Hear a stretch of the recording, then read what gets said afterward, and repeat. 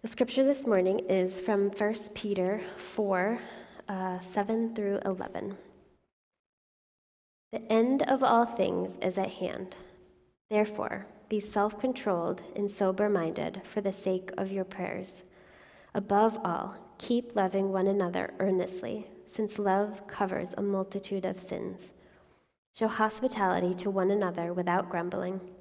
As each has received a gift, use it to serve one another as good stewards of God's varied grace. Whoever speaks is one who speaks oracles of God. Whoever serves is one who serves by the strength that God supplies, in order that in everything God may be glorified through Jesus Christ. To him belong glory and dominion forever and ever. Amen. This is the word of the Lord. Praise be to Christ.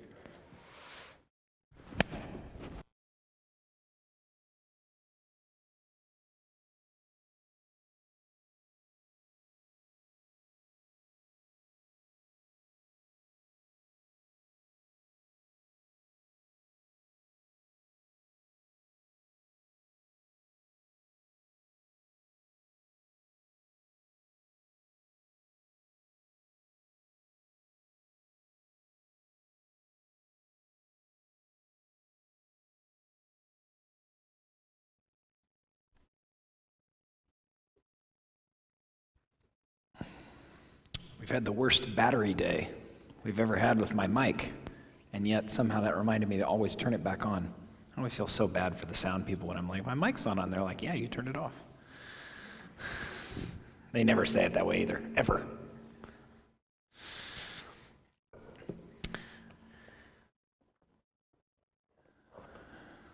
Most of the end times texts, in the New Testament especially, come with a great deal of urgency. And that urgency is not a chronological urgency. The urgency is, if all of these things are true, there's inevitable change. And it's not a call to behavior. It's, of course, everything's different. If Jesus loves us this much and has in fact died for us. When Peter talks about the end times here, there's a great sense of urgency. The end of all things is at hand. The end of all things is at hand. Okay, what do? Love and serve one another and glorify God.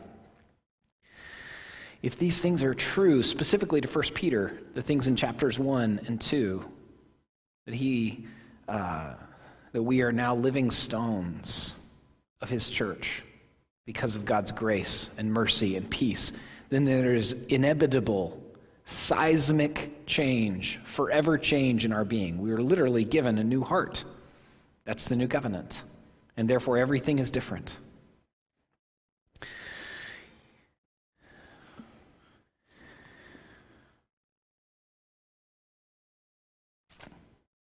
How did I lose my place in my... There it is. The end of all things is at hand. Okay, therefore be self-controlled and sober-minded for the sake of your prayers. I think Peter's getting at something similar to in chapter 3 when he says to husbands that their wives are heirs with them of the grace of life so that their prayers may not be hindered. I think Peter's connecting some dots here that our prayers ought to reflect our actual thoughts and our actual emotions and our actual life. I wonder what God does with hypocritical prayers. You know? Like, we know that prayer is powerful. We know that God always hears us. We also know that prayer is an integrated part of our life. And therefore, what Peter's reminding us of here in chapter 4 is our prayers don't matter simply because of what we say. They also are connected with who we are and what we do and what we think and how we feel. If that makes you uncomfortable, perhaps re-familiarize yourself or familiarize yourself for the first time with the Psalms. Very comfortable in community and alone, being entirely honest with God about the state of things in their own lives, how they think he's doing. Oftentimes, Psalms are pretty critical of God's actions or omission of actions.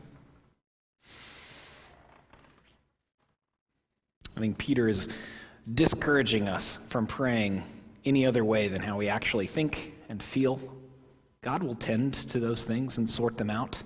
He's not going to accidentally grant a prayer request of yours that's hypocritical. Just as a not an aside, but a connected point, I suppose. When you ask me for prayer for your sister or for a cousin or for your neighbor, I begin that prayer by praying for you. I think there's something in us, and I think it's probably the product of our Western thinking, which isn't evil in and of itself, but it's not biblical, where we'll take something like prayer. We know God hears us, we know it's powerful, and so then we say, will you pray for my cousin? My cousin's sick. Instead of, will you pray for me as I attempt to love my cousin? And would you pray for my cousin who's sick? But as an FYI, when you ask me to pray for you, that's how I'm going to, or for your sister or for your cousin, that's how I'm going to pray. I'm going to pray for you first, then for them. I believe there's power beyond community, but our prayers are not disconnected from our friendships and from the life of faith that we enjoy with one another. Peter's writing about the end times, and for him, that's a full setup to talk about how we serve in the local church and how we love one another in the local church. And I think it's delightfully disorienting to us, right? We want all of our end times discussion to look like Ezekiel and Revelation and Daniel, and yet in 1 Thessalonians and here in 1 Peter, and when Paul talks about it in other places, it has a lot to do with how we love people right now. I think we want all end times things to look dramatic and cinematic. And part of the reason is we don't have a full biblical picture from all the many sources, the many books that talk about how the end times not only look, but more importantly, how they affect our daily life. Last night, I tried to get my 14-year-old to watch Seabiscuit, and we got 6 minutes in, and she said, "Can we try Ghostbusters?" And what dad would say no to that request from a 14-year-old?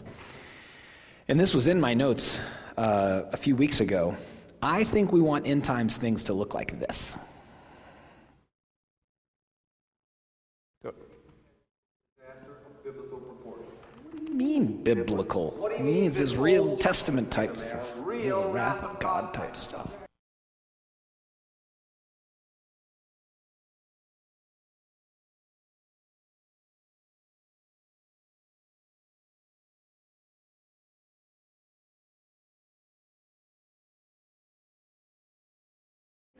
One time's good. Thanks. My brother and I had that recorded on a VHS tape. And so for years, the opening scene to Ghostbusters for me was Harold Ramis destroying the bar of that hotel. I think we want it to look more like Ghostbusters and less like learning to love and serve one another. And there are images that are incredible. And yet Peter reminds us of the end times as a way of sending us to love and serve and sympathize with one another. The end of all things is at hand. Above all, keep loving one another earnestly. It doesn't seem to fit in our mind, but it absolutely fits in his. And sympathy is part of this. The construction of verse 8, above all, keep loving one another earnestly. Earnestly, the word there, I'm not sure if that's true. I know that in verse 8, love is connected to sympathy. When I said I'm not sure that that's true, what I mean is I just don't remember the full word order in Greek. I did look at it, I did study it, I came prepared. Sympathy is part of love. There are a lot of things to say about love. I'm going to focus on this one because it's actually in the Greek. The translation is really good, but it's a lot of participles, and so anyway. Are you good at sympathy? Some of us are more naturally skilled in it than others. It's part of love. It's a skill we need to grow in, perhaps especially in COVID time when all of us are experiencing grief. Some of us more acutely than others through medical issues or death or other things that we need to grieve, but all of us are experiencing grief. Can you sit with someone and not talk? It's part of it. Some of you are like, of course I can. Well, some people actually are incapable of doing that. When I go to sit with someone and I know that they're disoriented and or grieving, I usually try and come up with as many ways as I can to ask them how they're doing without actually saying, how you doing? Because people that are very disoriented oftentimes have no ability to answer that question. You know? You guys know this, right? So I try and come up with different versions. Try and come up with ways of asking, typically more specifically. The more specific a question, the easier it is to answer. How are you good at expressing sympathy? You good at writing cards? Some of you have sent me some lovely, lovely, lovely encouraging cards. I keep them, by the way. Kept almost every card that has been sent to me in the 6.5 years that I've been here. Thanks. I'm terrible at writing cards. Mostly by that I mean I don't do it. I'm more of a let's sit on your back porch sympathizer. Some of you are good with gifts. You really know how to buy a specific gift that can encourage someone. Some of us are better at conversation than others. My encouragement, I've said this before, when you're attempting to sympathize with someone or you're wanting to offer something to them, the key is to make it easy to say yes or no to, you know? So what can I do to help is actually an unhelpful question. But I'm going to the grocery store. Are there some things I can pick up for you? Is an excellent question and a way to sympathize with someone. Peter connects this with grumbling too. Show hospitality to one another without grumbling. I've been thinking a lot about grumbling this week because for a lot of reasons.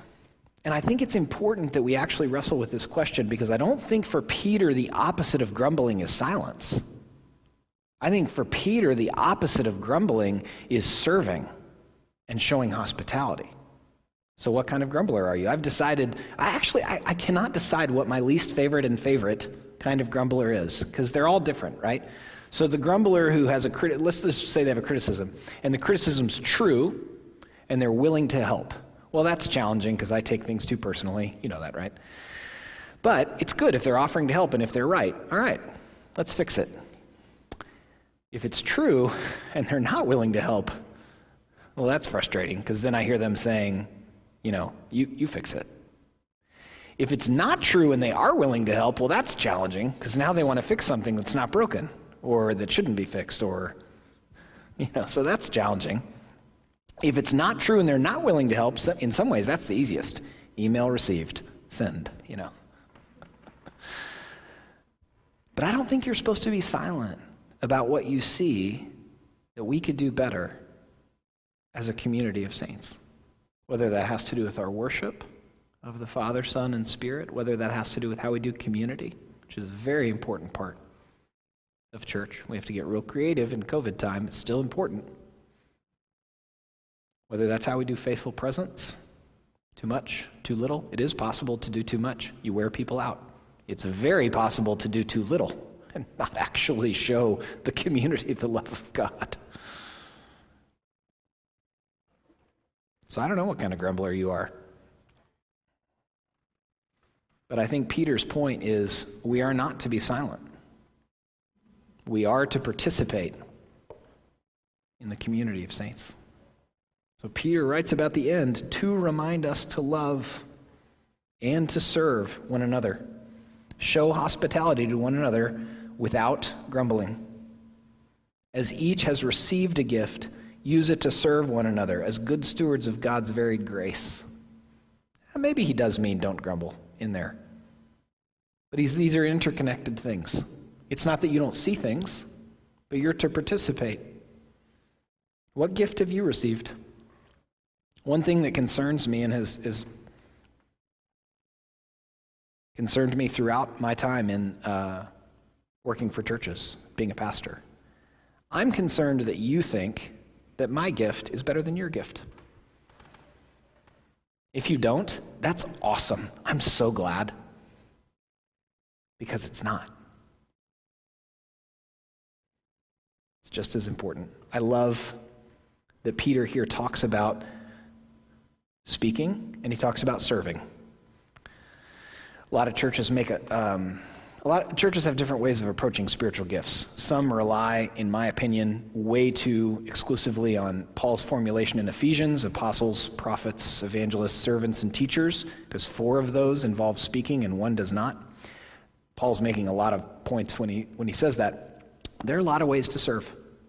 Others like to use spiritual gift assessments and things like Strength Finder and stuff like that. But it's very, very important, before we get into any of that, it's very, very important that you know that your gifts have the same value in the kingdom as everyone else's. They look different, they function differently. It's harder to see, especially those who serve behind the scenes, how that gift serves the kingdom. It's harder to see than what I'm doing right now, right? Literally, like just harder to see because they're not standing up here, and they don't want to usually. But it's very important. Do you believe that? Do you believe that your gifts are just as important? If you do, I'm so glad. That is incredibly encouraging to me. If not, I'd encourage you to pray, Lord, would you convince me? And you know what's fun is you're actually supposed to be proud of what you're good at too and called to. Not any more proud than if someone else could do it well, but proud. And it's a gift that you've received. That which you're called to do, both in the church and not, as each has received a gift, use it to serve one another as good stewards of God's varied grace. We use the terms worship, community, and faithful presence as church vision language, but before it's church vision language, it's supposed to be a path of discipleship. If you're a follower of Christ, you're not only supposed to participate in, but you're supposed to serve in our worship and our efforts at community and our efforts for faithful presence.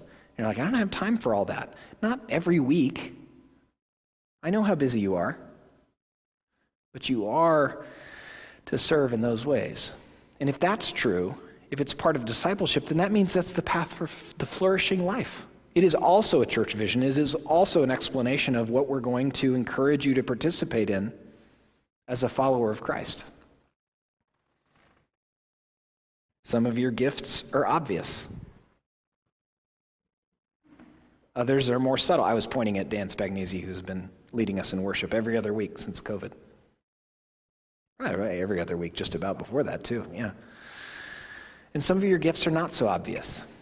And we have to work to find places for people to serve in the ways that they are called. But when we talk about worship and community and faithful presence, those are not only the things we do as a church, they're your path of discipleship also. If you don't know where you're called, I have loved figuring out this Venn diagram. And look at our communications director, made it all colorful. Let's see if I can get these 3 at a time. When I practiced this, I tried to get them 3 at a time. So your calling as a follower of Jesus involves 3 things, not limited to, but I think most things can fall under this umbrella. 3 things. Your affections, your gifts, and your circumstances.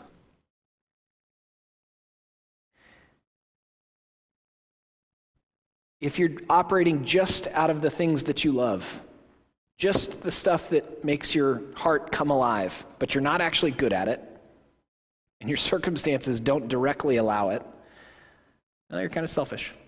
If all I did to serve the church was cook, that would be selfish, both because I'm not that great at it, I am getting better, and because of my circumstances, which involves my education and the things that other people have told me I'm good at. That's where circumstances and gifts start to overlap. It's kind of selfish. If you're operating just out of what you're good at, but your heart's not in it and your circumstances don't really allow it, you're kind of a robot. And if it's just your circumstances, then you're surviving.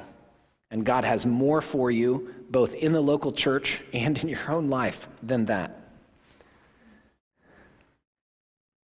If you're operating out of your affections and your gifts, but you're ignoring your life circumstances, oftentimes your friendships and your closest relationships are going to be sacrificed. If you're operating just out of your circumstances and your gifts, you're probably going to burn out because your heart's not in it. If you're operating just out of your affections and your circumstances, well, you're not nearly as helpful as you think you are. I can play a couple of chords on guitar. Not going to help our worship team if I'm like, hey, can I play backup, guitar with you guys? Your actual calling is when we listen to other people help us figure out these three things,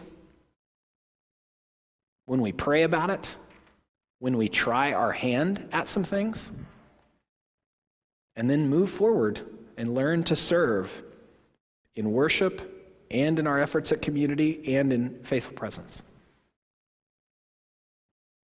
And if you are fried and can't even think about it, we go through seasons like that. I've had a number of people come to this church very burned out on religion, not on Jesus. And I say, would you just go to church for a year? There are seasons like that. And COVID is going to accentuate that. So you may not be ready. But we need you. We need you to we need you to love. We need you to show hospitality. One of our beta testers pointed out to me that the first time that they tested the service, it was very uncomfortable because it felt like coming to church for the first time. We need ushers, we need greeters, we need people gifted in music, we need people gifted at doing this. It's not all my job, and it's not supposed to be. We need people gifted at tech. And you're like, I'm not coming to the church. We need people who are not yet able to come to church or willing to come to church to help us be creative about how we do these things without leaving our home. And if you're not ready, that is fine with me. You have limits. You are grieved right now, some acutely, all of us, chronically through COVID. That's fine. But we do need you as a church. Because Peter calls us good stewards of God's very grace. Gosh, isn't that a beautiful verse? As each has received a gift, use it to serve one another as good stewards of God's varied grace. When I summarize the gospel, I like to say you have a role. That's my favorite part. The first part is that you're loved. The second part, in my opinion, is sin. Separates us from God. Thanks be to Jesus, who restores us to God through his work. The third part is you have a role. Sometimes I switch to use the word agent. You're an agency of his shalom and love and justice and peace. Peter here calls us stewards. And in 2020, I don't think we like that word because we are lustfully idolatrous about believing that the buck stops with us. We are our own person. Autonomy is the bottom line for most Western people. We think that is the full expression of human existence. When we're our own boss, when we call our own shots, we know what's best for us. But if God exists, and he knows what is better for us than we do, then steward is such an honor to hear him call us that. Through the Holy Spirit's inspiration and Peter's pen, you are a steward of God's varied grace. What an honor. I don't think our culture thinks so, but God does. It's an honor to be called a steward and to learn to steward. What? Well, specifically here, your gift set. What you're called to do. Which, typically when I speak about this, I would say outside of the church as well as inside of the church, but Peter's talking specifically about inside the church. That's not the only thing that he's concerned with. He already talked about evangelism, but here specifically he's talking about the church. You both are a steward and you are to grow in stewarding your gifts in this local church. And you're like, I'm not even going to show up for a year. You can still learn to serve. And you can still get better at serving. And so can I.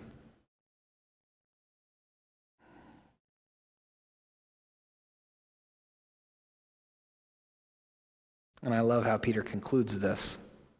Just in case we thought it was about us. In order that in everything, God may be glorified through Jesus Christ.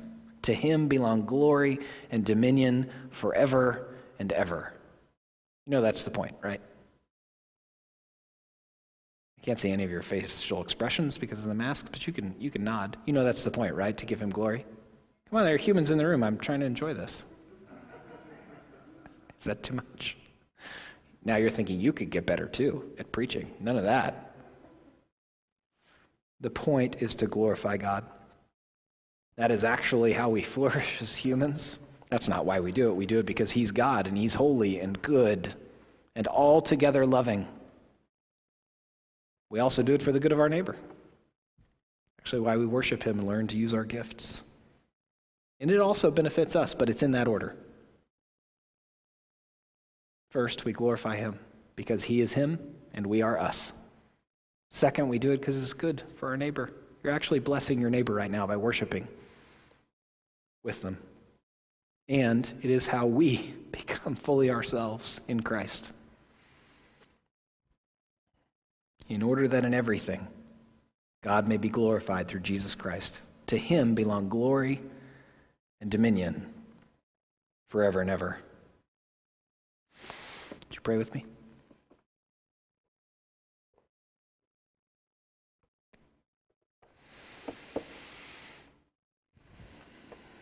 Father in heaven, indeed, glory and dominion are yours forever and ever. And we praise and thank you for that.